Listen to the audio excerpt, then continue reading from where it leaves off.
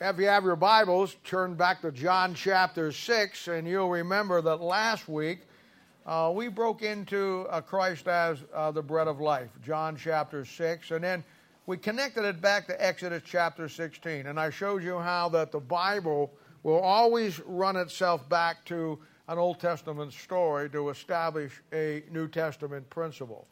And he does this to illustrate visually, the teaching or a doctrine that Christ, is trying to give to us. And as you know here in this church, we don't follow the Greek, we don't follow the Hebrew, we don't put any stock in scholarship in any way, shape, or form. We believe the Bible unlocks itself just as we compare Scripture with Scripture. And that's all you need to unlock the Bible. We just stay with what we know in the book. And I showed you that the manna back in Exodus chapter 16 was God's bread from heaven to sustain his people in the wilderness of sin. And then I showed you when we made the connection in John 6 that Christ himself claims to be connected to the manna as the bread of life which comes down from heaven. Both are God's supernatural gift to man to sustain him in our journey through our own wilderness of sin today. Learning the Bible, the easy part of learning the Bible is just following a few basic rules. And one of the rules will be that the Bible will always follow the same consistency. Once God establishes a pattern, he never deviates from that pattern. The circumstances or the people or whatever may be different, but the pattern will always be the same. And as long as you follow that simple process, you're going to be able then to unlock, the Bible will unlock itself. You'll use the key words, which we talk about all the time. You'll use the pictures or the types, like we saw last week. And then many times God will use his own creation, the sun, the moon, animals, people, situations. And through those stories, if you follow the pattern and you just stay with the consistency, the Bible will lay itself out. And that's really what I showed you last week as we compared John 6, where he claims to be the manna from heaven, the bread from heaven, and then going back to Exodus chapter 16. Or, as I walked you through last week before we got into that, chapter by chapter, showing you, as a New Testament Christian, how the book of Exodus, second book in the Bible, will really lay out, from a practical standpoint, everything that we should be following as a New Testament Christian. It's quite incredible. Now today, we're going to finish out John chapter 6. And this has been an amazing chapter for us. And in closing it out, we will see one of the most amazing things in all of the Bible.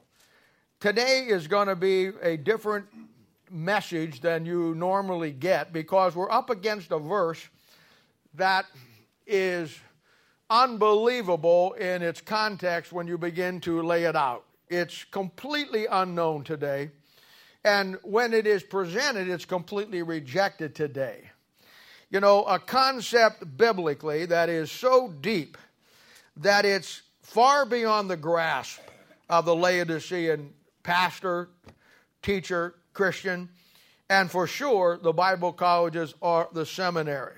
And I'm going to take my time this morning and I'm going to walk you through this, because I want you to see this verse as it really lays itself out. But at the same time, I don't want to just do that. I want to show you how it connects and establish the pattern that God has established here. And again, there'll be no Greek today. There'll be no Hebrew. There'll be no going back to a lexicon or a Greek text. Just the Bible as we read it, comparing Scripture with Scripture. Now, we're going to go down deep today.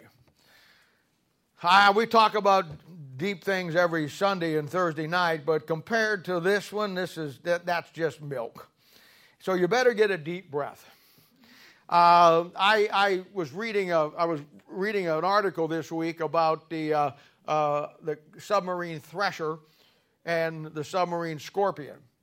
Both of those submarines, they don't know for sure what happened, but both of them met with disaster with all hands on board. And as I was reading that story, which I already knew this, they talked about how that in a submarine you have a crush depth. And the crush depth is that your submarine can only go down so deep before it implodes. Now, we think of explode. That's outward. Implode is inward. And what happens is that a submarine, the deeper it goes, the more pressure on the hull. And the submarine gets down past its depth, crush depth, it could have as much as 40,000 pounds of pressure per square inch on that hull. And it just implodes. And as I was walking through that, I did a little other couple of things, but I just wanted to, because I got thinking how that I could use this today. In World War II, the average World War II submarine could go down about 300 feet, maybe more, not much more. And past that, you start to hear the hull creaking. You got much farther than that. The rivets would stop popping out of the pipes, and you get much farther than that, and the whole thing just implodes. And everybody dies in an instant. There's no, I'm going to drown or suffocate. You are turned inside out so fast, you don't even know what hit you. Now, modern-day submarines actually can go down 12, 13, 1,400 feet because they have different pressure hulls now that they can do that. But even they, and that's what happened to the Thresher and the Scorpion. They had some kind of propulsion malfunction that they began to sink, and they couldn't get out of it. And they actually went down below their crush depth and imploded, and everybody on board got killed. And, I think of that, and, the ocean is really deep. The deepest part of the ocean is a little over 36,000 feet. That's in the Marianas Trench. And man, believe it or not, has went down a little over 35,000 feet. But he didn't go in a submarine. They have, obviously, bathyspheres or things that can handle the pressure. They're designed that way. Don't ask me how. I don't know. I had one, but I had to sell it because the neighbors didn't want me parking it in the driveway. But anyway, it's a thing where they're incredible. And then, of course, they have what they call the DRSVs, which are the rescue ships that can go down to great depth to try to get a crew out. But the bottom line is, I was thinking of that. I thought to myself, if that isn't true of most of God's people, when it comes to the Bible, most of God's people have a crush depth. It's a point where they come with the Bible that they get down so deep they can't handle it and they implode because of the truth. Now we know that if the Marianas Trench is 36,000 feet deep, let me tell you something, the Word of God and the mind of Christ must go millions of light years in depth. And the real question is, how much can the average Christian absorb going into that Bible and getting that deep without malfunctioning? And I put a couple of calculations together. This is not based on anything scientific, just based on my own thinking of 50 years in the ministry. I would say the average Christian, on the scale of the Bible, I would say that the average Christian has a crush depth of about 12 feet. You get much below that depth in the Bible and you don't know where you're at. And you're going to implode. I'd say that the average pastor has a crush depth of about 9 inches. He gets past that and he's in trouble. And I'd say the average Bible college professor has a crush level of about 2.5 inches. And then he's in trouble. So I say all that to say this. Let's all pretend we're getting in our bathysphere today. Steve, you make sure when the last one in, you close the hatch. And John, you make sure that the air valves are turned on so everybody can breathe. And we'll take turns sitting at the window because we're going down much deeper than the Marianas Trench today. And you're going to see some things out of the Bible. And I knew this verse was coming. And I really wondered, how am I going to do this verse on a Sunday morning that just doesn't cause everybody beyond some of you to implode? And I think I figured it out. I'm just going to skip over it. No, I think I figured it out. And so I'm going to do my best to break it down. But I'm sorry if you were looking for some Pablum milk toast or those little beanie weenies that you got when you're in the wrong place this morning. Now, I got to say this. Before 1900, what I'm about to give you this morning out of this verse was Standard Bible 101. This is a clear concept taught in Hosea chapter 8, verse 12, that says that the great things of the Word of God have now become strange things to us. And boy, if that's not a true verse. One time there was so depth to the Bible and God's people, even back to the Waldensians and the Albigensians and the Huguenots and the Anabaptists. There were things that they knew about the Bible, that they believed about the Bible, and they didn't even have the Bible you got. But it's all lost today. And it's lost today by design. You know, we're big into conspiracies today, and you know, I understand all of that, but I am going to tell you something. The greatest conspiracy that ever was hatched was the conspiracy to take that book from you. And that's where we're at today. So let's read John chapter 6. We'll pick it up in verse 66, and we'll come on down to the end of the chapter today, and we'll close this out. Now, here we go. From that time, many of his disciples went back and walked no more with him. Then said Jesus unto the 12, Will you go away? Then Simon Peter answered him, Lord, to whom shall we go? Thou hast the words of eternal life. And we believe and are sure that thou art Christ, the Son of the living God. Jesus answered them, Have I not chosen you 12? And one of you is a devil. He spake of Judas Iscariot, the son of Simon, for he it was that should betray him, being one of the 12. Now, Father, we do thank you and praise you today, and help me today, Lord. Help me to lay this out as cleanly and clearly as I can. Help me to connect the dots. Help me to not lead these people into confusion, but to lead them into a clear understanding. Lead and guide every word that I say. Put me under the blood, Lord. Help me to be there for you and all that I can do today.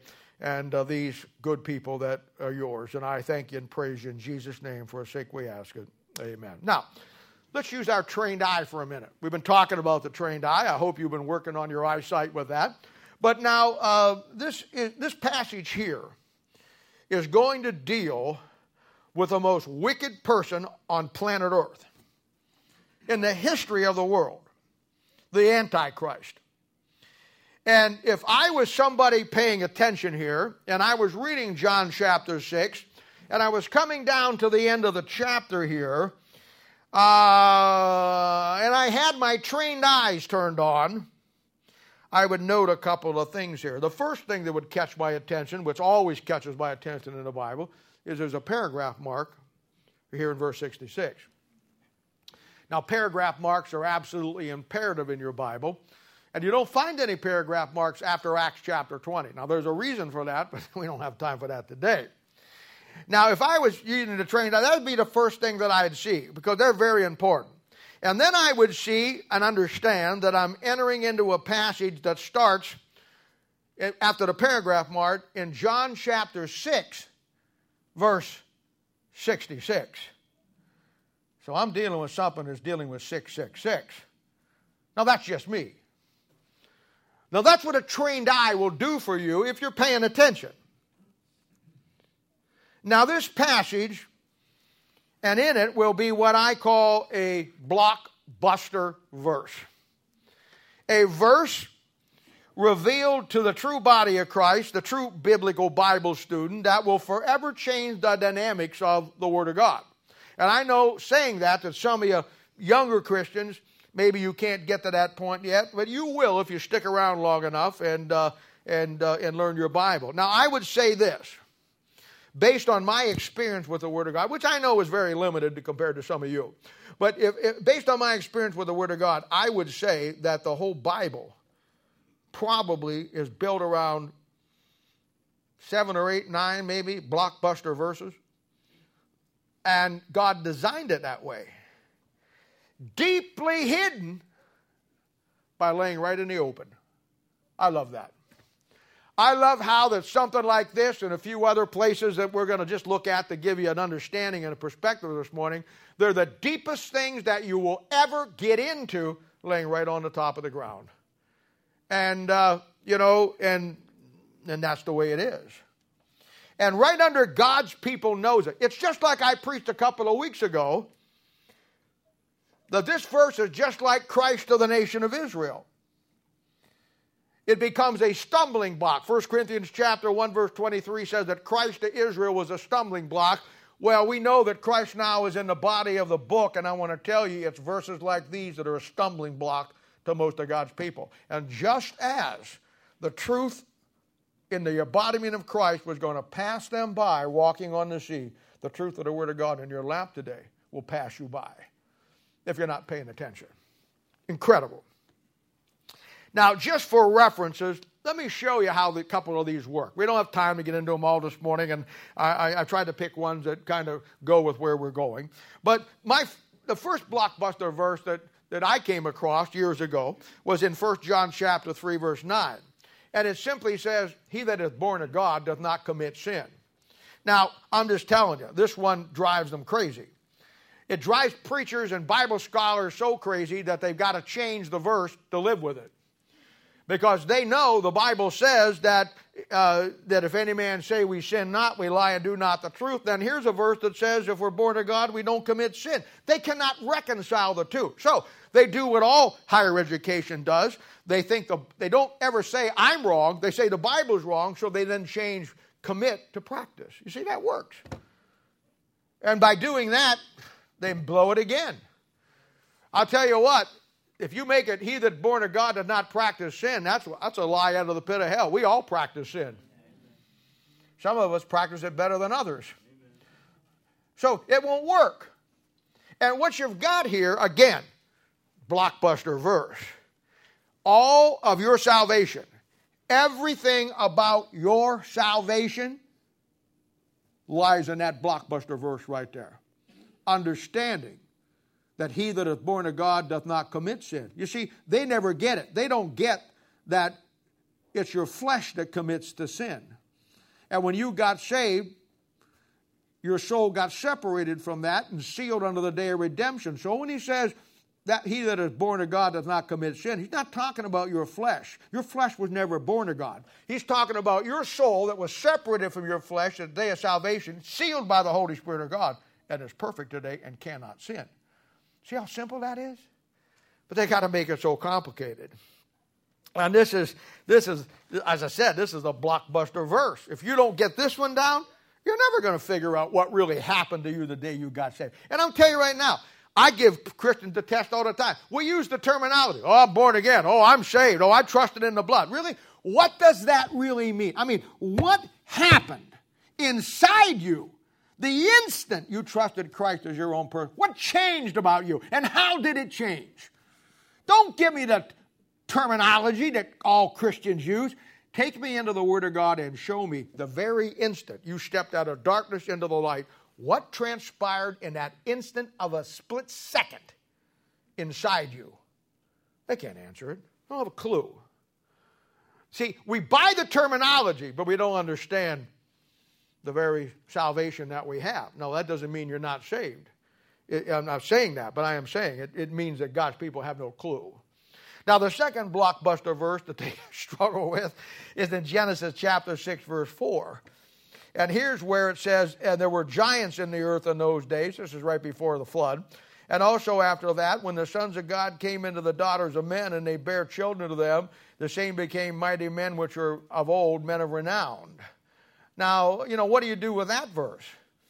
And of course, what the Bible scholars do, and 99.99% of your preachers and everybody you're going to run into it even has a little knowledge of the Bible, they're going to tell you that was unsaved women marrying saved men, the sons of God. And of course, they equate that to the New Testament because we sons of God. They have no idea that could never happen. So they'll come up then with the godly line of Seth. The guy one time told me, well, that was the godly line of Seth. So I threw him a Bible in his lap and asked him to trace for me the godly line of Seth. He had no clue where to start. You know why? Because there is no godly line of Seth. But this is what they do when they don't know anything about the Bible. This is a blockbuster verse. I'm going to say right now, everything that is going on in our world today and everything that is about to befall this world today will hinge on that thing right there. I don't know what to tell you. And then my next one, very quickly here. Genesis chapter 4, verse 15. We have a guy showing up by the name of Cain. Now, I don't know if you know it or not, but Cain is the first type of Antichrist you've got in your Bible. First time you start in Genesis, the first type of the Antichrist is going to be Cain. You have the first type of Christ in the Bible, and then you have the first type of Antichrist in the Bible. And from those two, everything else is defined. Now, Cain in 4:15, you know what happens? He gets a mark, just like the Antichrist has a mark. Do you ever notice that? Or did that just pass you by? In time, the Bible says in 4:16 that he goes out from the presence of the Lord. He leaves God's presence. God puts a mark on him. And then in time, he builds his own city. And in time, as his kinfolk go down the line, that city turns out to be Babylon. And I want you to notice something else in Genesis chapter 4, verse 17. And this is really key. He's a counterfeiter. He's an imitator. Because when you get into Genesis chapter 4, verse 17, when he has his family and his kids who make up the ungodly line, he gives them the same names that the godly line had. Now that's confusing to some people, see? Not really. You're learning now the great concept of everything in the devil's world is he's a counterfeiter. He does. Now, continuing with Cain in verse 4, the Bible tells us that he kills Abel. And then he hits us with a blockbuster verse in 1 John chapter 3, verse 12. I want you to know this. Cain shows up in Genesis chapter 4. He does his dastardly deed and leaves the presence of God and goes there, and then 62 books later. Not 2 chapters, not 5 chapters. 62 books later in the book of 1 John, laying right on the surface, blockbuster verse, where it says in 1 John 3, verse 12, not of Cain, who was of that wicked one. Now you ought to watch how they scramble around on this one. I mean, they say, well, yeah, but we're all in a spiritual sense, we're all of the devil before we get saved. Well, whoa. There's no spiritual sense back here. He's not saying that Cain was of that wicked one in a spiritual sense, like you and I are before we got saved. There is no spiritual sense. Everybody's of the devil back there as far as being in sin. No. This has to do with him particularly being of that wicked one. My. What new doctrine is this? Now we're faced with the blockbuster verse that Cain was fathered by the devil.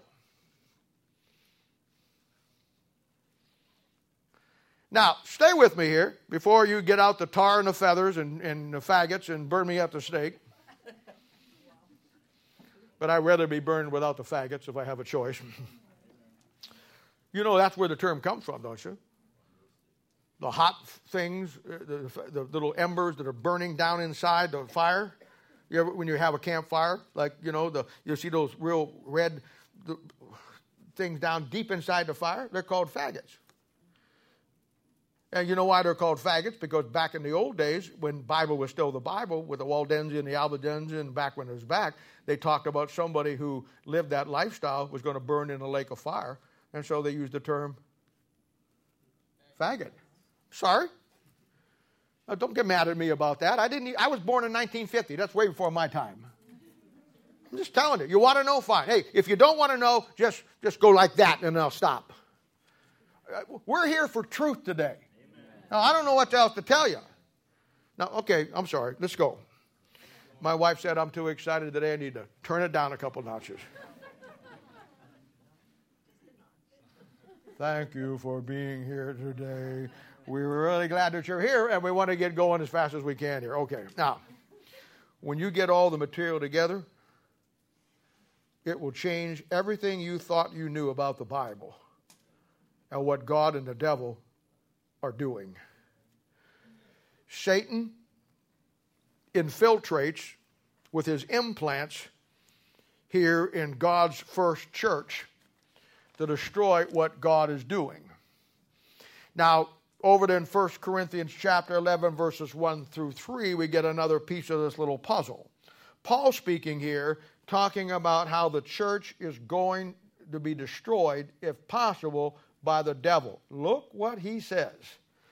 Would to God you would bear with me in a little folly, and indeed bear with me. For I am jealous over you with a godly jealous, for I have espoused you to one husband, that I may present you as a chaste virgin to Christ. But I fear, lest by means as the serpent beguiled Eve through his subtleties, so your mind should be corrupted from the simplicity that is in Christ. You see the parallels? Now you need to take a time on a rainy afternoon and study the word beguiled. Study it, what it means in the Old Testament, and study what it means in the New Testament. But now you begin to see the parallel. The devil will infiltrate Adam and Eve to destroy what God is doing. And Eve is a type of the church. Adam's a type of Christ. And let's all connect it together. In Genesis chapter 3, to destroy what God was doing, the devil shows up, comes to the church, that's what Paul's afraid of, and says, yea, hath God said, but then he changes what God said. Can you not see that parallel to you today? You have a King James Bible in your hand today, and you go to another church, and they'll tell you, that's not what God said. This is what he said in my NIV. This is how it works. Now, you and I are given these blockbusters verses so we can understand now clearly. Stay with me. Cain was of that wicked one, not of Adam. And I could go through that process this morning and lay it out clearly for you, but we don't have the time today. Now, Cain in your Bible will be, as I said, it'll be your first type of the Antichrist. That's a key. He's the first type in the Bible. He's called the man of sin in 2 Thessalonians chapter 2, verse 3. And in John chapter 8, verse 44, in a spiritual sense, it says, ye are of your father the devil, and the lust of your fathers you will do. He was a murderer from the beginning. Who's that? Cain, okay? Who was of that wicked one. So we begin to see some things develop here. One little verse just laying on the surface, and under it a pathway to the Marianas Trench and beyond. You know, most people don't see this. I've told you this many, many times. The Bible, like the Lord Jesus Christ, it has two natures. Christ was the Son of Man, but he also was the Son of God. So in your Bible, you're going to have the Bible presented on a easy, understandable, spiritual application as the Son of Man, in a sense that deals with your everyday stuff. But then the Bible's got a dimension to it as the Son of God, which is the depth of God. And most of God's people never get past the Son of Man stage, let alone get into the Son of God. And you know what? It's an incredible aspect. And now our blockbuster verse for today. Stay with me now. Stay with me. John chapter 6, verse 70. See, I had to give you a couple other ones to get you ready for this one. Here it comes. Jesus speaking to his disciples, Peter says, where in the world are we going to go? Who are we going to follow? We believe you're God. You know what he answers to him? Have I not chosen you 12? And one of you is a devil. Now immediately, all commentators and pastors and teachers will do one of two things. And boy, I've watched this for 50 years. One, they'll either completely ignore the verse, because that's the easiest thing to do, or two, they'll try to make it say something that it does not say. They'll say, well, that just means that Judas was acting like the devil. They'll say, well, no, that Judas, he was full of the devil. Well, it means that Judas was controlled by the devil. Well, it means that Judas was influenced by the devil. I don't know what your problem is. That verse, 99% of it is one-syllable words. Have I not chosen you 12, and one of you is a devil? Now, you can either like that or lump that. And if you don't like it, my advice to you would be Hobby Lobby. Amen. You say, what's in Hobby Lobby? An X-Acto cutter. Cut it out. That's what they all do anyhow. Now, I'll be the first to tell you here, kids. The implications of that are staggering. Are you kidding me? A subhuman, half devil, manifesting himself as a minister of righteousness. Yes, I'm sure I read that someplace. Oh, yes. 2 Corinthians 11, verse 14. And no marvel that Satan's workers are transformed into the ministers of righteousness. I knew I read that someplace, but that couldn't apply here, now could it? Now, the trained eye. We start to see a pattern emerge. Stay with me. Genesis chapter 3 and 4, the devil infiltrates God's plan and has Cain, who is of that wicked one. That's not my words. That's the Bible. Clearly, he was of that wicked one. There's only one way you can take that, or you just ignore it. Stay with me. To infiltrate God's plan with Adam and Eve. So he kills Abel to stop the plan from God going forward. Stay with me. Here it comes. Let's fast forward 4,000 years in the future. First coming of Christ. And now again, here it comes. He does the same thing, 1 Corinthians 15, 45, 49, with the second Adam. Where the first Adam, he infiltrated through Cain. When the second Adam, Christ, shows up, he infiltrates through Judas to stop what God is going to do at the cross. Plain and simple, folks. Judas was a devil, John 6:70. And you now have entered into the twilight zone of the Bible, so deep, so unbelievingly beyond understanding for most God's people. Through a verse that is just laying on the surface to give you the key to the blockbuster verse in John chapter 6, verse 70. Lost to anybody without a King James 1611, and very honestly, or sadly to say, lost to most of them that have it. I don't know what you pay attention to.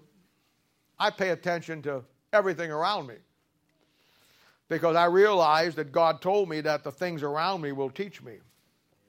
I remember not too many years ago, I can't remember which one came out first, but it was a big flap about it. Christians were flocking to see it.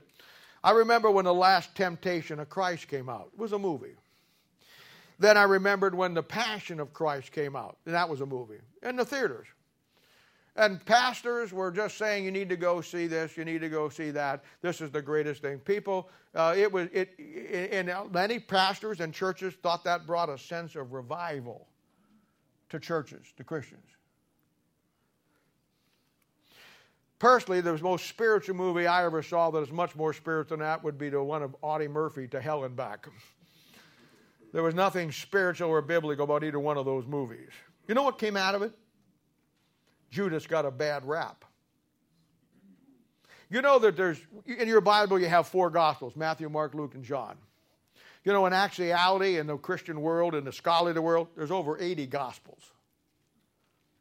You know who wrote a Gospel? Judas.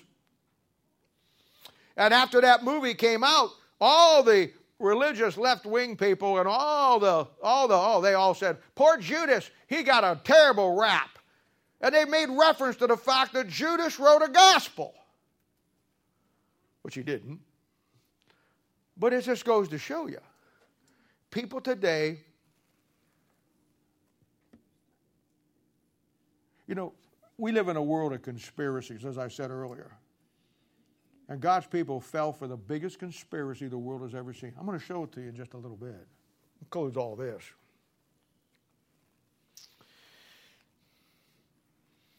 Somebody said one time, did you go see the movie? I said, no. Why not? I read the book. Much better than the movie. Now, all of this will be key to our living in the last few moments of the church age. And if you do not understand that, if you're one of these Christians or anybody who thinks that what is going on in the world around you, we're on God's clock, His sand, the hourglass. The last grains of sand are dropping through that clock before the rapture of the church, and the coming events of prophecy are about to be fulfilled. which we know as the rapture, tribulation, second coming, the millennium. And after the rapture, everybody has some kind of understanding that the chief player will show up, which will be the Antichrist. Now, here's something that most people don't know. And you need to know this. In your Bible, there are two Christs.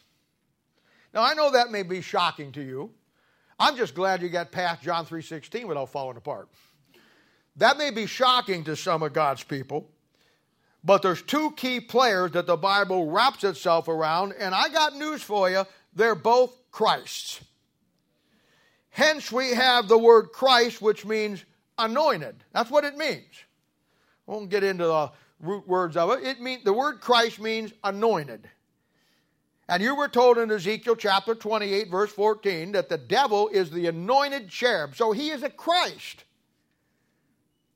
So we have the Antichrist, and then we have the true Christ. And I don't know, trained eye, maybe you're blind. I don't know. Maybe you lost your spiritual glasses. I have no idea. But if you're paying attention, you'll find that through the Bible, how the Holy Spirit of God tells you that there's two Christs by making a differentiate between the two. In Revelation 11, verse 15, it talks about the second coming of Christ. And this is right in the middle of the Antichrist doing everything that he's doing. And it says, the kingdoms of the world have become the kingdoms of our Lord and his Christ. You know why I said his Christ? Because there's two. Revelation 12:10, a great chapter on the devil. You know what it says in verse 10 about the Lord Jesus? His Christ. He's showing you that there's two by making an example that one is his and the other is not. It goes so far in Luke chapter 2, verse 26, that he's called the Lord's Christ. Again, in Acts chapter 4, verse 26, it goes to the great length of calling him again his Christ. There's two. And one imitates the other in everything in life. Now, stay with me. There are some things that you need to know about the devil and the Antichrist. The devil, first off, will always be an imitator of Christ, trying to counterfeit everything he does. And I could spend another hour laying that out for you. We don't have time today. The problem is, fundamentally, Satan wants to be God. And back in Ezekiel 28, Isaiah 14, and all through the history of the Bible, he has tried to overthrow God to take his place. He said, I will be like the Most High God. I will sit on the sides of the north. No, you won't. But he wants to. And everything in life, everything in history, everything we've experienced, everything that goes on needs to be viewed and looked at in that context. His son will be the Antichrist. God's son will be the Lord Jesus Christ. And I told you, the word Christ means anointed one. Now, allow me to be clear here, and then we'll come back. Judas is the Antichrist. In your Bible, you have two terms for the Antichrist. The man of sin and the son of perdition. Both are a reference to Judas and the Antichrist. You find the term son of perdition only two times in your Bible. Once in 2 Thessalonians chapter 2, verses 1 through 10. Now we beseech you, brethren, by the coming of our Lord Jesus Christ and by our gathering together unto him, that you be not soon shaken in mind nor troubled, neither by spirit, nor by word, nor by letter, as from us, as that the day of Christ is at hand. Let no man deceive you by any means, for that day shall not come, except there come a falling away first, here it comes, that man of sin be revealed, the son of perdition. There it is, see? Verse 7 says, for the mystery of iniquity doth already work, only he now will let until he be taketh out of the way. You want to keep that verse close to you. We're going to come back to that. Now, the second place is in Gospel of John, chapter 17, verse 12. Jesus again speaking. And he says, now I am no more in the world, but these are in the world, and I come to thee. Holy Father, keep through thine own name those whom you have given me. Talking about the apostles, that they may be one as we are. While I was with them in the world, I kept them in thy name. Those that gavest me I have kept, and have not none of them but the son of perdition, that the scripture might be fulfilled. That's Judas. There's only 2 men in the Bible that are called the son of perdition. Now, the scripture there being fulfilled is a blockbuster chapter, Psalms 109. Judas is the Antichrist. He's the son of perdition. Now, those 2 verses that you're connecting here will show you that the Antichrist and Judas is one and the same. Now, let's put it all together for you here to make it clear. We'll go so far, then we'll stop and we'll bring it back up so you stay with it here. 1, we know that Satan is a great imitator of God in every way. We know that. 2, he wants to be God. We know that too. From Genesis to Revelation, he infiltrates the world and tries to stop God's plan. I've told you this one before.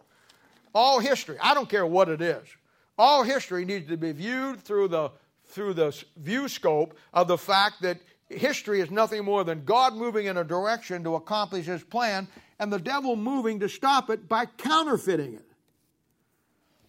He starts with Cain, Genesis 3 and 4, first type of the Antichrist, with Cain, who is of that wicked one. Can't get around that. Then he uses, a little bit later on, when that doesn't work, he uses the sons of God in Genesis chapter 6. And that's a great study. How did they get here? How did they get here and produce a race of giants?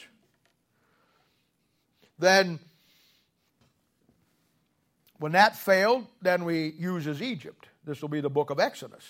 Pharaoh, we've studied this before. Then, when that doesn't work, and the children of Israel get out of Egypt and head for the promised land, lo and behold, Deuteronomy 2:20, Numbers 13, 32, 33, the sons of God, the giants, came back. Now they're called the sons of Anakim. They come back. Do you know how? Of course you don't. No, it's one of those things where these are hidden within the blockbuster verses to show you what the devil is doing that God's people are oblivious to. Then, he uses Saul and the kings of Israel through Baal worship, and a great example of this would be Ahab and Jezebel. When that fails and they go into captivity, then he uses nations. This will be Daniel chapter 2. And he infiltrates the nations to destroy God's plan through Babylon. Daniel 2, Daniel's image. Babylon, Assyria, Persia, Greece, and Rome. Rome will bring us up to the first coming of Christ and lead us all the way up to where we're at today. And at the first coming of Christ, he has his son again, Judas, infiltrate God's 12 to stop the plan of God. Hence, John 6:70, Jesus himself saying to his disciples, have I not chosen you 12, and one of you is a devil? That fails. Watch this. Now the church age comes in. What happens? Christ goes back to heaven, Acts chapter 1, and now he's no longer physically here, but he sends us the Word of God, which is his mind. Yes? Amen? You have it this morning? Amen. I hope so. Now we see the devil doing the same thing. When Judas goes out and hangs himself, the church age comes into effect. The devil knows now that he has to imitate what God has just done, so he bring forth his book. And you have your 2 lines of Bibles. Okay, when the tribulation starts through Rome and the United States, he again will bring forth a son. 7 years, we know the tribulation lasts. It's split in the middle at 3.5 years. In 3.5 years, now the devil finally has the world, and he sets himself up as God. This will be 2 Thessalonians chapter 2, which we already read. This is where he sits in the temple, in the seat of God, and he claims to be God and demands all the world to worship him as God. And in the Bible, Matthew 24:15, Daniel chapter 11, verse 36, 39, this is called the abomination of desolations. This is at the beginning of the last half of the tribulation. Now watch this. No, we haven't went to one thing outside the Bible yet, and we won't. Because the Bible's all you need. Now watch this. In the tribulation, particularly in Revelation 12 and 13 that deals with that, the devil has a counterfeit trinity. I mean, if he's going to be God, and he's going to sit in the temple of God and claim to be God, then he's got to play the thing to the hilt. So you know what he does in the tribulation? He has a counterfeit trinity. Look at it. Revelation 13:2. You have the beast. That's God the Father. At Revelation 13:14, you have the image of the beast. That's the false Son of God. And in Revelation 13:11, you have the false prophet. There's the fake Holy Spirit of God. He counterfeits everything. Now, you see how that all works? Now, this has been going on for 6,000 years. You've just been hanging out with the wrong crowd. Now, back in John chapter 13, where Jesus gets betrayed by Judas. We talked about this a couple of Thursday nights ago, not to this depth, but we talked about it. This is where he passes the sop, and the sop being a piece of bread that they dip and then eat it that way. And this will be chapter 13, verse 27. After he gives the sop, he says, "It's whom I give the sop to that is going to betray me." And at that moment in time, when Judas leaves, the Bible tells us that Satan now enters into him to finish the work to kill Christ. And the devil thought for sure once he got him on that cross, he could get him to quit. Aren't you glad he didn't? Amen. You know where we'd be this morning if the devil would have figured that one out and won that one? Amen. Praise God he didn't. Amen. It always bothered me why the devil put such pressure on him with such a plan to get him to quit, and Christ didn't. But the devil doesn't have to do nearly anything like that to me and you, and we do quit. Lord help. Yeah. Now, at the second 3.5-year mark, in the tribulation period, the first 3.5-year mark, the Antichrist is revealed as the man of sin. At the second 3.5-year mark, the great tribulation to destroy Israel, the devil now enters into him at the mid-trib, just like he did Judas to betray Christ, and now he goes into the temple. And just like Judas at the first coming of Christ, he goes into him and to do the work, just like he did in John 13, verse 27. And you'll note in Matthew chapter 27, verses 1 to 5, after he betrays Christ, then Judas goes out and hangs himself, doesn't he? Did it ever catch your eye that he goes out and hangs himself on a tree and Christ is crucified on a tree? Did you ever catch that? Probably not. Did you ever catch this? Bible says when Judas went out and hung himself, that he went to his own place. He didn't go to heaven. He didn't go to hell. He went to his own place. And how many times over the years have I heard somebody say, well, I wonder where that place is. It's in the Bible. We'll get to it in a little bit. But you know, that's a great story, how that all happened. We don't have time for that today. I will give you this, Psalms 109, verse 6. It says, set a wicked man over him, Christ, talking about Judah and the Antichrist, over Christ, and letting Satan stand at his right hand. You got to see Psalms 144, 8. Those are all verses that show you that the Antichrist and the devil are the same. Where one stopped Christ at the first coming, the other one is going to stop Christ at the second coming, or try, and they're both called the son of perdition. Now, all this is called, again, going back to 2 Thessalonians 2:7, the mystery of iniquity. And it says again now, for the mystery of iniquity doth already work. Only he who now letteth will let until he be taken out of the world. Now there's 2 or 3 things here.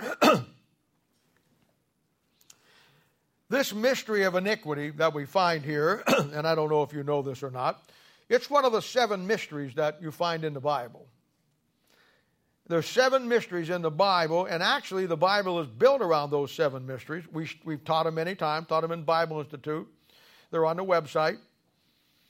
And Paul told the church in 1 Corinthians chapter 4, verse 1, which nobody had ever bothered to listen to, that the church, pastors, are to be stewards of those mysteries. Now, we do that here. I would destined to say, if you go to a Baptist church someplace and And or you just ask your average Baptist preacher next time you rear-end him at a stoplight someplace. Ask him before the cops get there, what other 7 mysteries in the Bible? He won't know, much less be stewards of them. And yet Paul tells us through the inspiration of the Holy Spirit of God that me as a pastor in this church are to be stewards of those mysteries. And one of those mysteries is the mystery of ungodliness, the Antichrist. You know what that mystery is? Everything I've laid out for you from Genesis. He said, the mystery of iniquity doth already work. In Paul's day, it was in full swing, because it goes back to Genesis. And of course, this mystery man in full working order here, when Paul writes, this mystery is going to town. And a lot of people who, down through history, will get caught up in conspiracies or conspiracy theories. The mystery of iniquity will be the mother of all conspiracies. Every conspiracy that's out there today, whether it's theory or bona fide, will go back to this mystery. And the quicker you learn that, the better you're going to keep from getting caught up in all that stuff. This mystery will answer every question for you that you're going to face today. Understanding this will be the key to getting through what we're about to go through. You know, if I didn't know God's people were so far out of touch with reality, I'd know it by this way. God's people today, and I get it, they just, this country and our lives has been so cush. It's been so wonderful. We have all the freedoms in the world. We can go state to state, buy a boat, buy a car, buy a motorcycle, buy everything you want to do, have fun, go where you want to go. No, your papers are not in order. Everything is just perfect. And we have gotten so satisfied with that and so lulled to sleep by that. You just have a hard time today, folks. And I love you, and I understand. But you just have a really tough time today grasping a hold that life on planet Earth as you once knew it is gone. It's over. And I get it. I get it. Some of you look at me like a deer I saw the other night driving with my headlights on in the middle of the road. I get it. But you have to come to the grim reality for you and for life on planet Earth. It's done. It's over. We keep looking for the light at the end of this tunnel. That light is a freight train coming at you at 90 miles an hour. No light at the end of the tunnel. Where you been? Do you actually believe? Do you? That we're going to go through life holding hand in hand, singing Kumbaya, and just having a great time. And it's Monday, it's Tuesday, it's Wednesday. Oh, we're having a great time. And then on Thursday, the rapture takes place and we're gone. Really? You know what my greatest fear of the judgment seat of Christ is? Honest to God. My greatest fear of the judgment seat of Christ is not what I'm going to get or what I'm not going to get, because I'm fully persuaded in my mind I won't get anything. My greatest fear of the judgment seat of Christ is I will stand there before God never having paid a price for what He gave me. Now that bothers some of you. Why? You've lost your mind. You think this world is all peachy keen and going to have a great time, and we want to do this and we want to fix that. There's no fixing anything. It's over. Now you ought to see the emails I get. I get them from all across the country. And I'll tell you what, you ought to not be worrying about anything other than how you're going to take your stand to pay the price. Amen. That's all. And the model for that is the Lord Jesus. And my greatest fear is that I'm going to have to stand at the judgment seat of Christ alongside the Waldensians, the Huguenots, the Paulicians, the Anabaptists, Harlan Popoff, stand beside them and having paid no price at all compared to what they did. And you think God's okay with that? Do you really? We've lost our minds.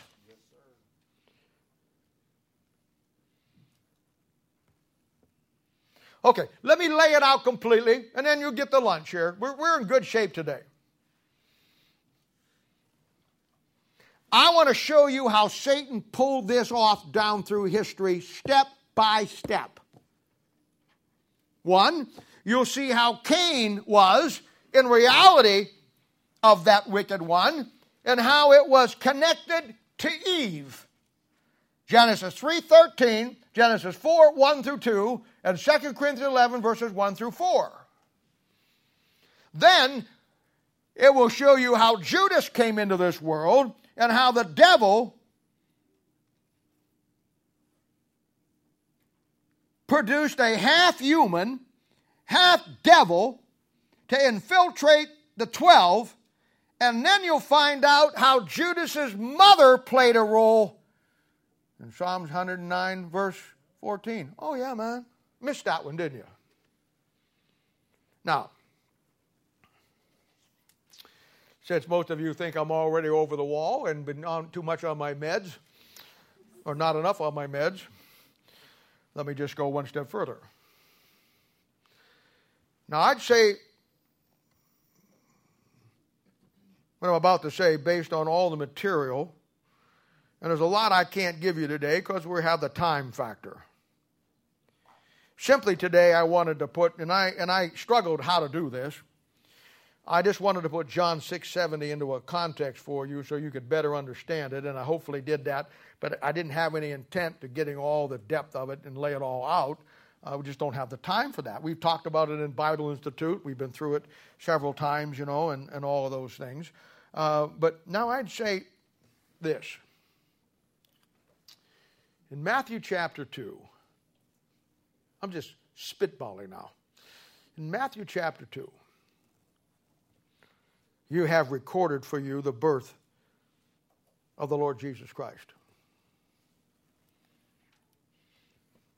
And I'd say while everybody in some way today is familiar with that,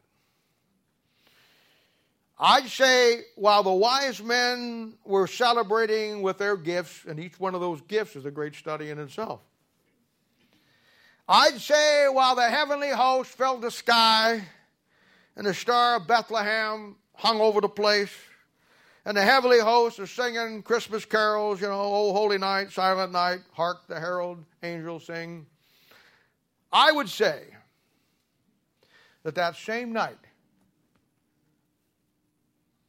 another baby was born. Not in Jerusalem or Judea or Bethlehem. I'd say in Kirioth in eastern Syria. Oh yeah, man. You missed that one, didn't you? Too many presents under the tree. And just as Cain, and now Judas, and later the Antichrist himself in the tribulation period, will all be of that wicked one. The work begins to infiltrate the 12 to stop God from establishing his government. You see, the pattern now is completely established for anybody that's looking for it. Now, never forget, the devil is a counterfeit and an imitator. And I'm about to give you another blockbuster verse that lands right on these verses that I've been giving you today. We know that the devil has an imitation religion. We know that the devil has an imitation nation. We know that the devil has an imitation city. We know that the devil has an imitation bride. We know that he has an imitation church. We know that he has an imitation ministers. We know that he has an imitation choir. And we know that he has an imitation Bible. Now, in this particular instance, turn back to Genesis chapter 3, verse 15. Here comes a 5 million ton concrete block right on your head.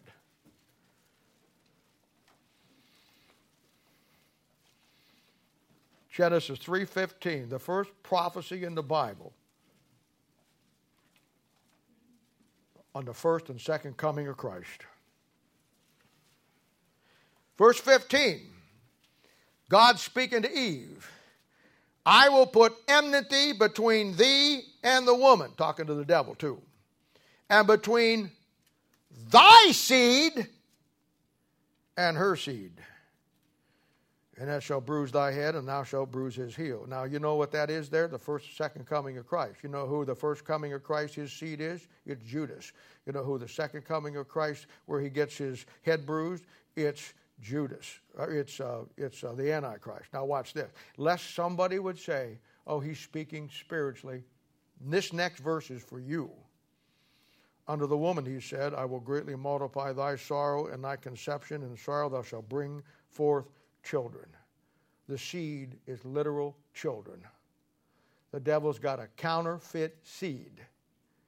It showed up in Cain, then it showed up in Judas, and it's going to show up in the Antichrist.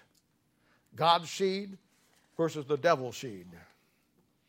And when the tribulation begins, probably before it really, Satan again will bring forth a son into the world, just like Genesis 4 and just like John 6. The pattern is clear. The son of perdition. A human being with the spirit of Judas, son of perdition, with the spirit of the Antichrist, 1 John chapter 4, verse 3. And I would say most likely he's already in the world, probably. Now, I'm going to leave you with this. Oh, I got 15 minutes. I'm going to leave you with a lot of things. I'm going to leave you with this. I don't know what you watch. I really don't. I know most of God's people, their minds are not on the Word of God. Your minds are on what's going on around you, and you're scared to death, but you have no idea how to connect it back to the Word of God. And I feel sorry for you in that sense. And it's a thing where, you know, it's a... But if anybody's paying attention, the 20th century was a real key to show you where we are at the end and what's coming.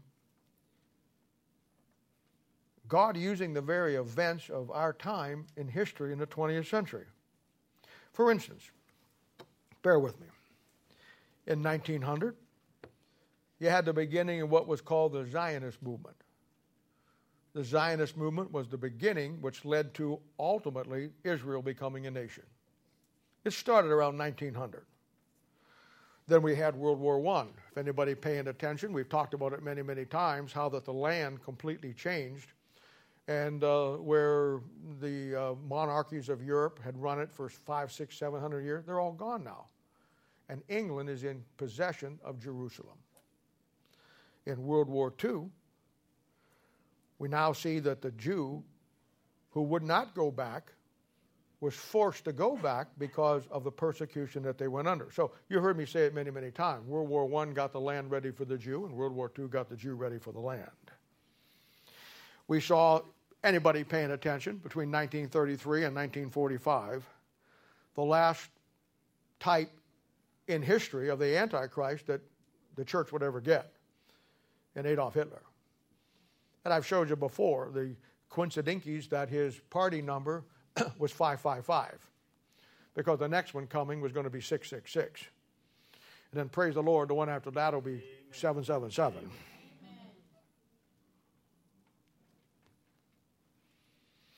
Then, right after 1945,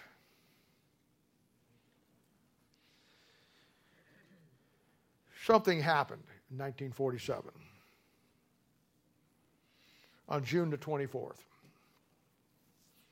With a man by the name of Kenneth Arnold, who was flying his little plane over in Washington around Mount Rainier. And lo and behold, 6 or 7 shiny discs come out of nowhere. Buzz him, chase him, all over the place. He lands hysterical. And from that point on, we have the UFOs all over the place. It was shortly after that Roswell took place. And then 11 months later, 11 months, the 11th hour, 1948, the Jews get back in the land and become a nation. And we are told now in Matthew chapter 24 that when this happens, this is the last generation before the tribulation comes. We are 70-some years into that generation, my dear friend. When the UFO flap all begins to take place, the devil kicks into high gear with his bosom buddy, Hollywood. And now all the UFO movies start to come out. There was nothing before this. Oh, Orson Welles, The War of the Worlds, I get that, 30s. But there was nothing. After 1947, the devil puts it into high gear because he knows now, 1948, the Jews are in the land, and now he knows that what God just did, God's driving a 4-speed, by the way. And if you ever drove a 4-speed, you know you get on going good in second, and then you bang it back to first, and then you bang it back to second, and then you throw it up into third. And then when you got that thing going about a 60 or 70, you want to really take off if you got a hot car. You throw it in 4th gear and you step on the gas. You know what God did in 1948? He threw it in 4th gear and he stepped on the gas. And we're headed for the rapture of the church. Because the last generation that's going to be alive is going to see what happened in 1948. Hey, don't get mad at me. I'm just telling you what the Bible says. So now here they come. The Thing, 1951. I love it. Then we got the Brain from Planet Eris. Love it. Then we got the War of the Worlds. Then coming on up there, we had E.T. Then we had Alien, 1, 2, 3, 4, 5. Then we had the Invasion of the Body Snatchers. Then we had Species, 1, 2, 3, and 4. Then we had a Predator, 1, 2, and 3. Then we had Jodie Foster in Contact. Never ends. What the devil did from 1947 on was prepare everybody in this world where we're at right now, that everybody is looking for life in outer space. And for 70 years, your government told you, they lied to you. They told you that it was all fables. They told you it wasn't true. And most of God's people were so stupid that they believed it. Amen. See? They told you for 70 years, it's not true. Hey, I remember, I had a copy of the Blue Book Report back in the day. I stole it out of a library. And it's okay. I asked God to forgive me, and we're good. But it's the thing where I wanted a copy of it. So, you know, let me tell you something. There was a place, someplace in Indiana, and it was about 4 o'clock in the afternoon, and all these people in the town saw this shiny disc, and it had grain places there, you know, where they stored grain in. And this shiny disc is zipping in and out of this grain thing, and then up into the sky. The Air Force came out and investigated. You know what they said it was? Venus rising early. Now, folks, let me just be honest with you. When Venus starts zigzagging in and out of the green funnels, it's time to go home. I mean, you're in trouble.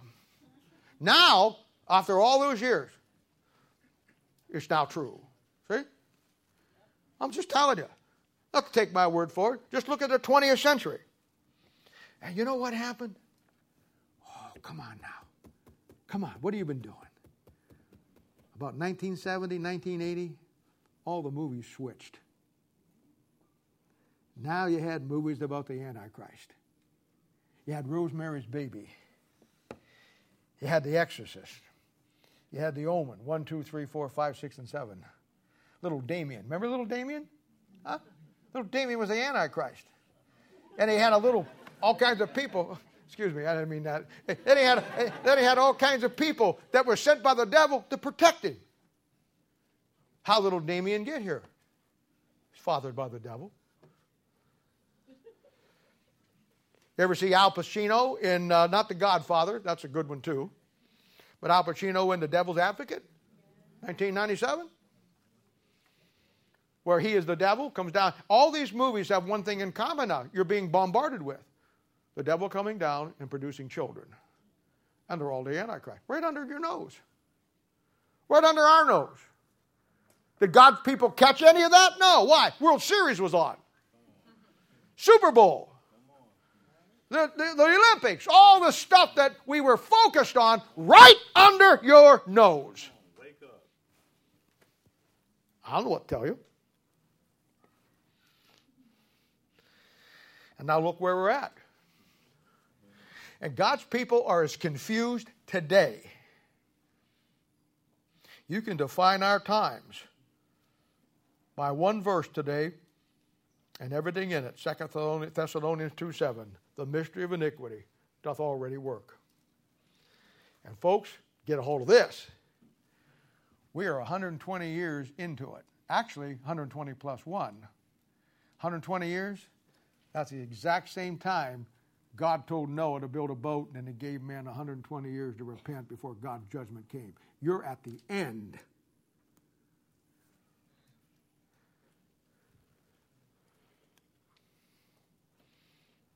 Now, when that judgment came, talk about a remnant. When that judgment came, out of 8 million people on planet Earth, 8 got in the ark. Now, I can't speak for you, nor would I presume to, but I'm telling you right now, I'm going to be one of those 8.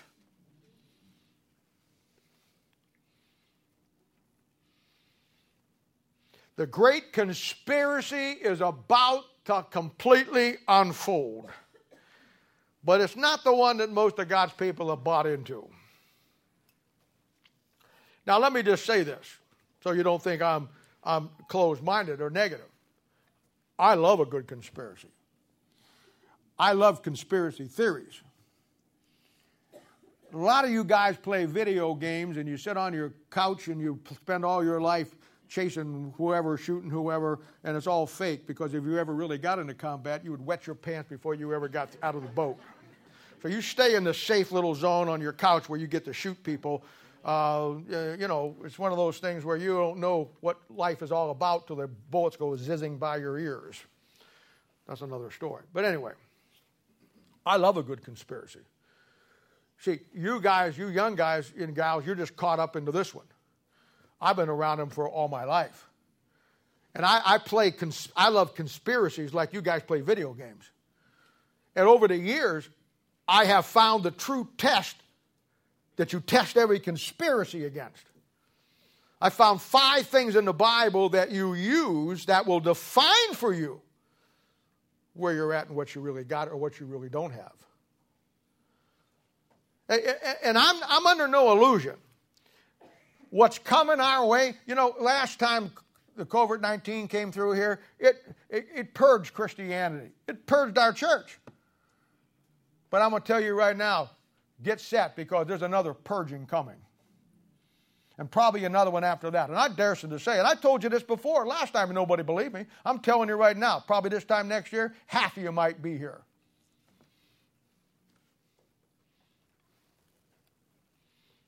We're in the final stages of this great conspiracy of all time. And God's people are so fearful and filled by bad information that they're going to get nailed. I'm telling you right now, you better get a different mindset. You better get used to some things. You better get into your Bible, get out of whatever you're into, and you better begin to accept some things that we once knew on this planet had to come to an end for God to do what He's got to do. And I'm going to tell you, folks, 20th century Christianity, every one of you, me, this church, every Christian, you're up to bat. And the devil's going to try to throw you a fastball and a curveball. It's over. And if you think I like saying that, hey, I don't like saying that. But it is. I have to deal with the reality. I have never been the illusionist to think that we were just going to hip-hop through life. Are you sleeping during my message? Your guys are closed. Keep your eyes open. If I have to put toothpicks, I'll get it. Bring me that stapler. I'm going to staple your eyelids up to the top of your head. No, I'm just kidding. You didn't get any sleep this weekend. I know the problem. No, I'm good. No, you're not. You were sleeping. And I'm not mad at you, because I slept all weekend, and I'm still could fall asleep right now, so I'm good with you. But I'm telling you, God's people have no clue. We're living in a dream world. Amen. You are, folks. I love you to death. And you're listening to everything that's out there, and you're fearful of everything that's happening.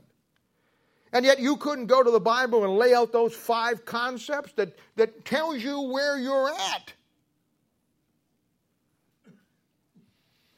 And while we're here this morning, He's out there this morning. just waiting. He's testing the waters with things. He's pulling things together that the average person will never see.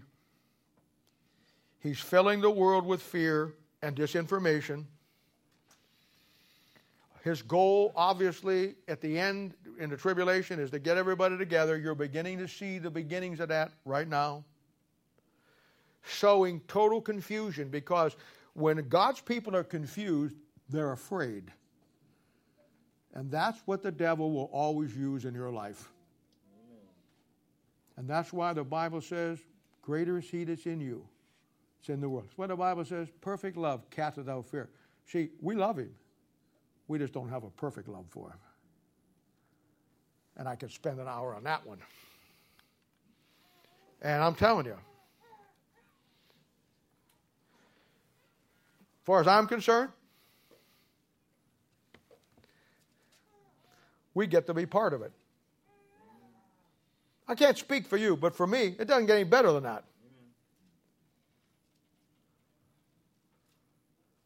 I mean, you got to love what's going on around you today. If you got any kind of spiritual temperature. Somebody sent me an email last week, some guy down in Florida, and he sent this big long thing. And I love these things. Keep sending them. I enjoy them. I'm not saying this to criticize you. I respect your opinion. And I read everything everybody sends. Oh, I shouldn't. Boy, I just blew myself with that. Oh, my emails will blow up now. But anyway, he said, do you know that they're going to put every Christian in a camp? What do you think of that? I emailed him back and I said, praise the Lord. We want to start our camping program again.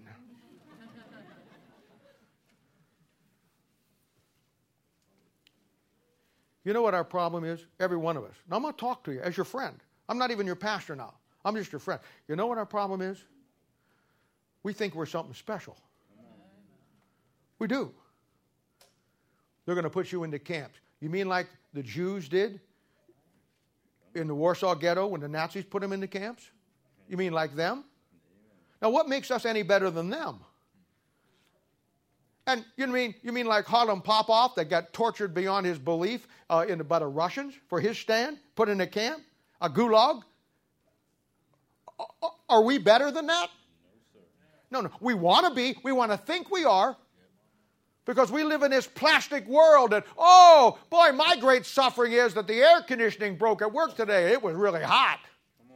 I'm going to tell you, you have no clue what's coming your way. And you better not only understand it, you better learn to enjoy it. You know what the Bible says about Jesus Christ dying on the cross in agony? For the joy that was set before him. What's wrong with us? Somebody says, well, they're gonna come in there and put you in a camp. Well, they're going to take away all your freedom. You mean like when the Jew went in captivity in 606 BC? Like them? Why are we better than them? Now, I know you say, well, that was God's judgment. Yeah, it was God's judgment, but I want you to tell you right now, Ezekiel, Daniel, and all the great prophets that were doing right, they went into that captivity too. You say, yeah, but in World War II, the Jews were disobeying God, so God was punishing them and set them in. Yeah, he did. Corrie ten Boom and her family went too. She wasn't Jew. She's from Holland. And her family helped the Jews. And she was a born-again Christian, and her whole family died. Of course, you know what I'm about to say. This is why you're going, see? You just can't wait. Her whole family, except her, died in Auschwitz. So let's go to Auschwitz. Oh, this is wonderful. We're going to eat afterwards. Yeah, they would have given anything to have the crumbs off of what we get to eat. We'll go there like we go to a ball game and never stop and think that it wasn't just the Jews that was there, it was every born-again, blood-washed child of God that loved the book just like we say we do. And they went into their captivity too. and we're something special? We should be spared that because, why again? This is where God's people are today. We're living in a dream world, and I'm telling you, and I'm not saying this to scare you. I ain't scared. I told you before, they put me in a camp, I'll start a camp prison ministry. I don't care. I'll do what Ezekiel did. I'll do what Daniel did. You know what?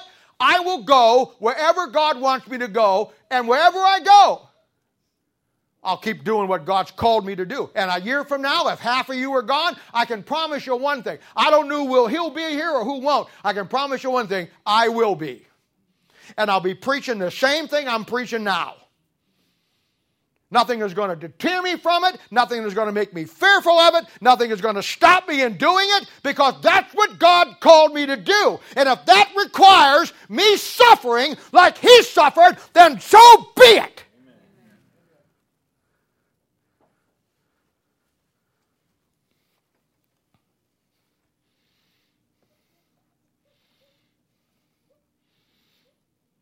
Somebody said, well, we'll just have to resist. You mean like Jesus did? The Bible says He was dumb, like a lamb before he was sheared, and He opened not His mouth. He went because He was going to be the sacrifice. And I will go wherever because I'm going to be that sacrifice. With you or without you.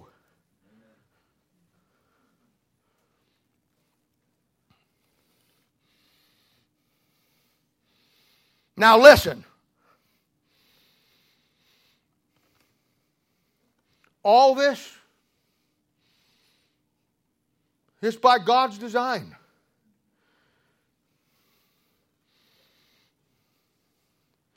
All that we're facing. I don't know what people think. They act like God is out in left field someplace, and all this is the government. All this is the devil. All this, what we're facing right now is what Israel faced in 606. We are facing God's judgment on His people. You and me. Now I know many of you are doing what's right. I know that. Praise the Lord. Maybe you'll get a mattress. Maybe they'll kill you quickly. But I'm telling you, my greatest fear of the judgment seat of Christ is to stand there before Him, knowing now what He did for me, the price that He paid, the agony that He went through, and I get to skate because I'm special. I get to sidestep it because I'm something special.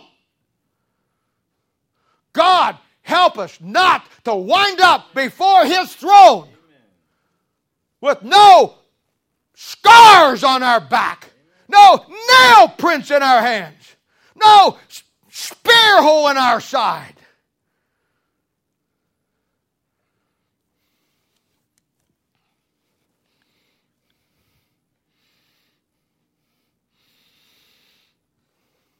When I look at everything that has happened, that is happening, and going to happen, I have one life verse that keeps everything in perspective for me. And it's Genesis chapter 50, verse 20. And it simply says this: Joseph to his brethren, you meant it for my evil. God meant it for my good. God wants to take us and use us in the tough times coming.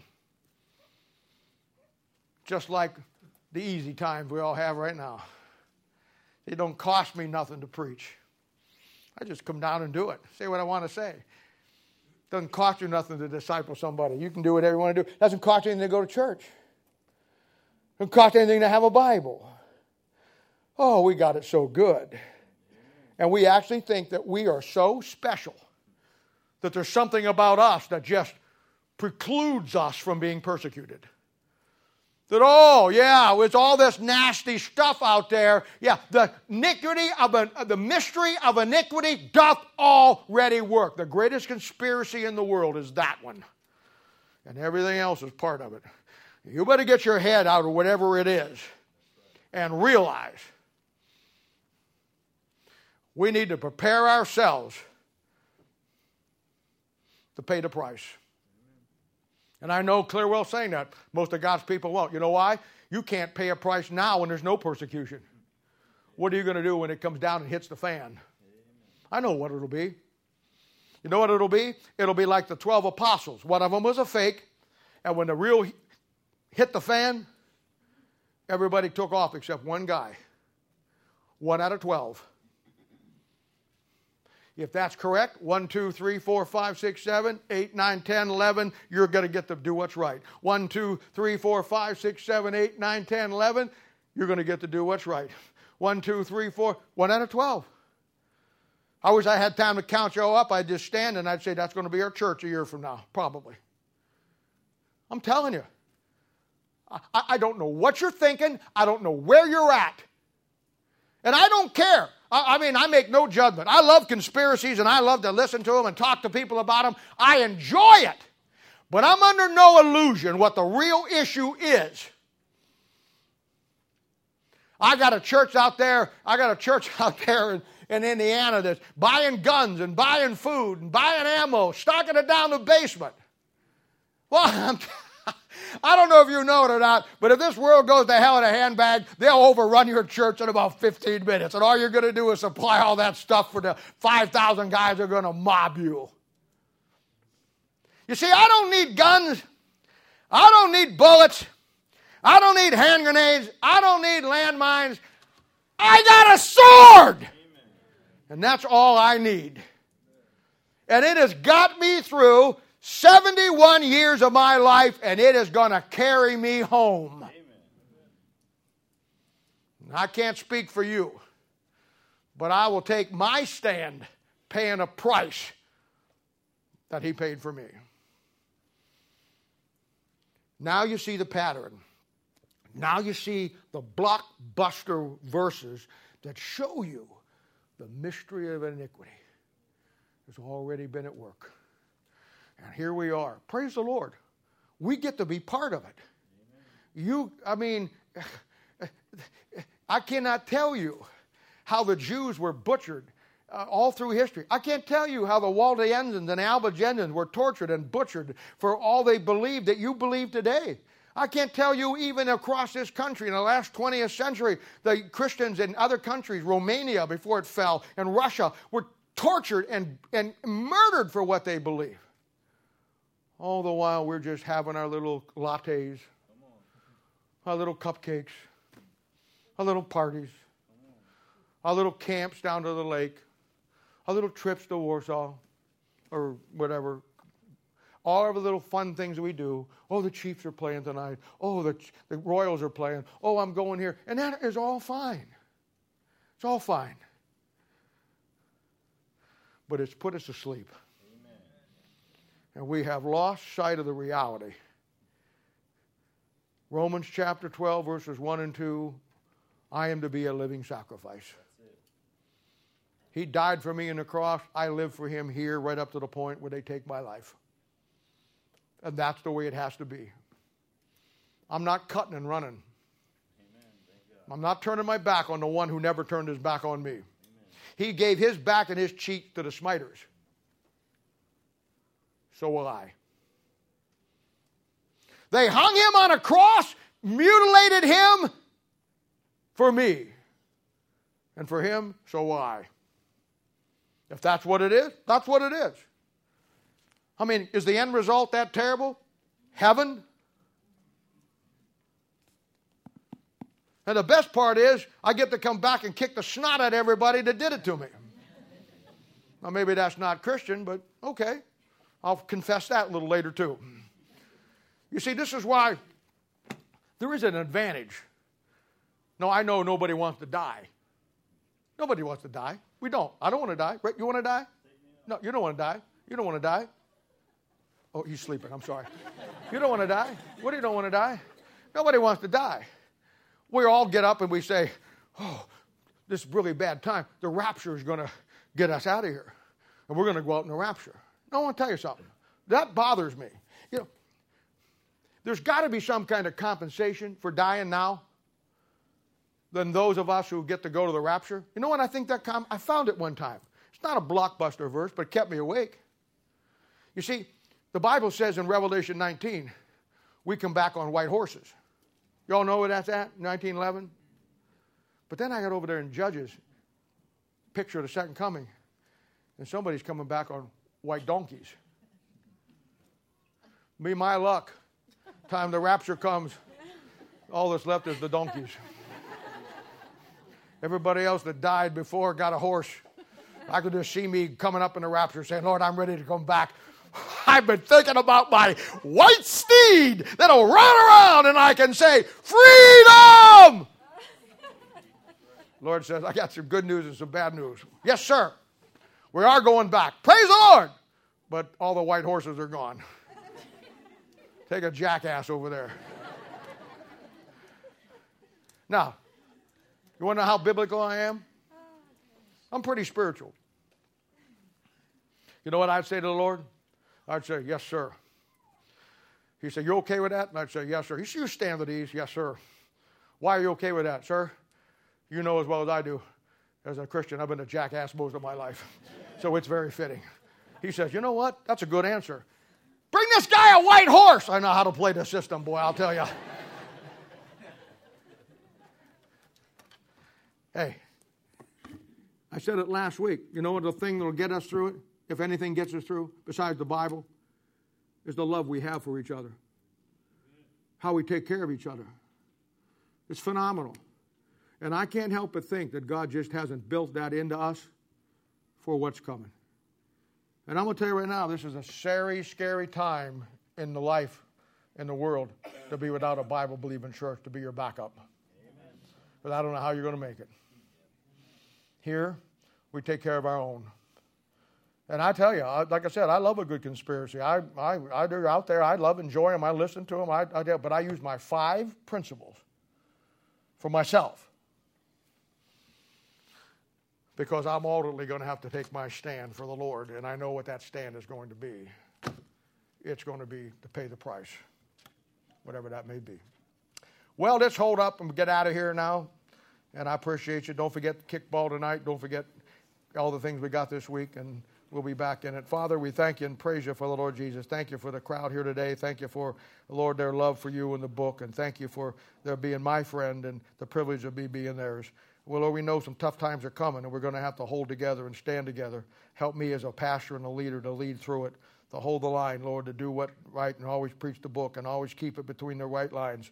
Help me, Father, to always follow the principles, not in life, but even in the things in the end time, that we don't stray off the truth of the Word of God and get caught up in the wrong things. And we will thank you and praise you in Jesus' name. For His sake we ask it. Amen. God bless you.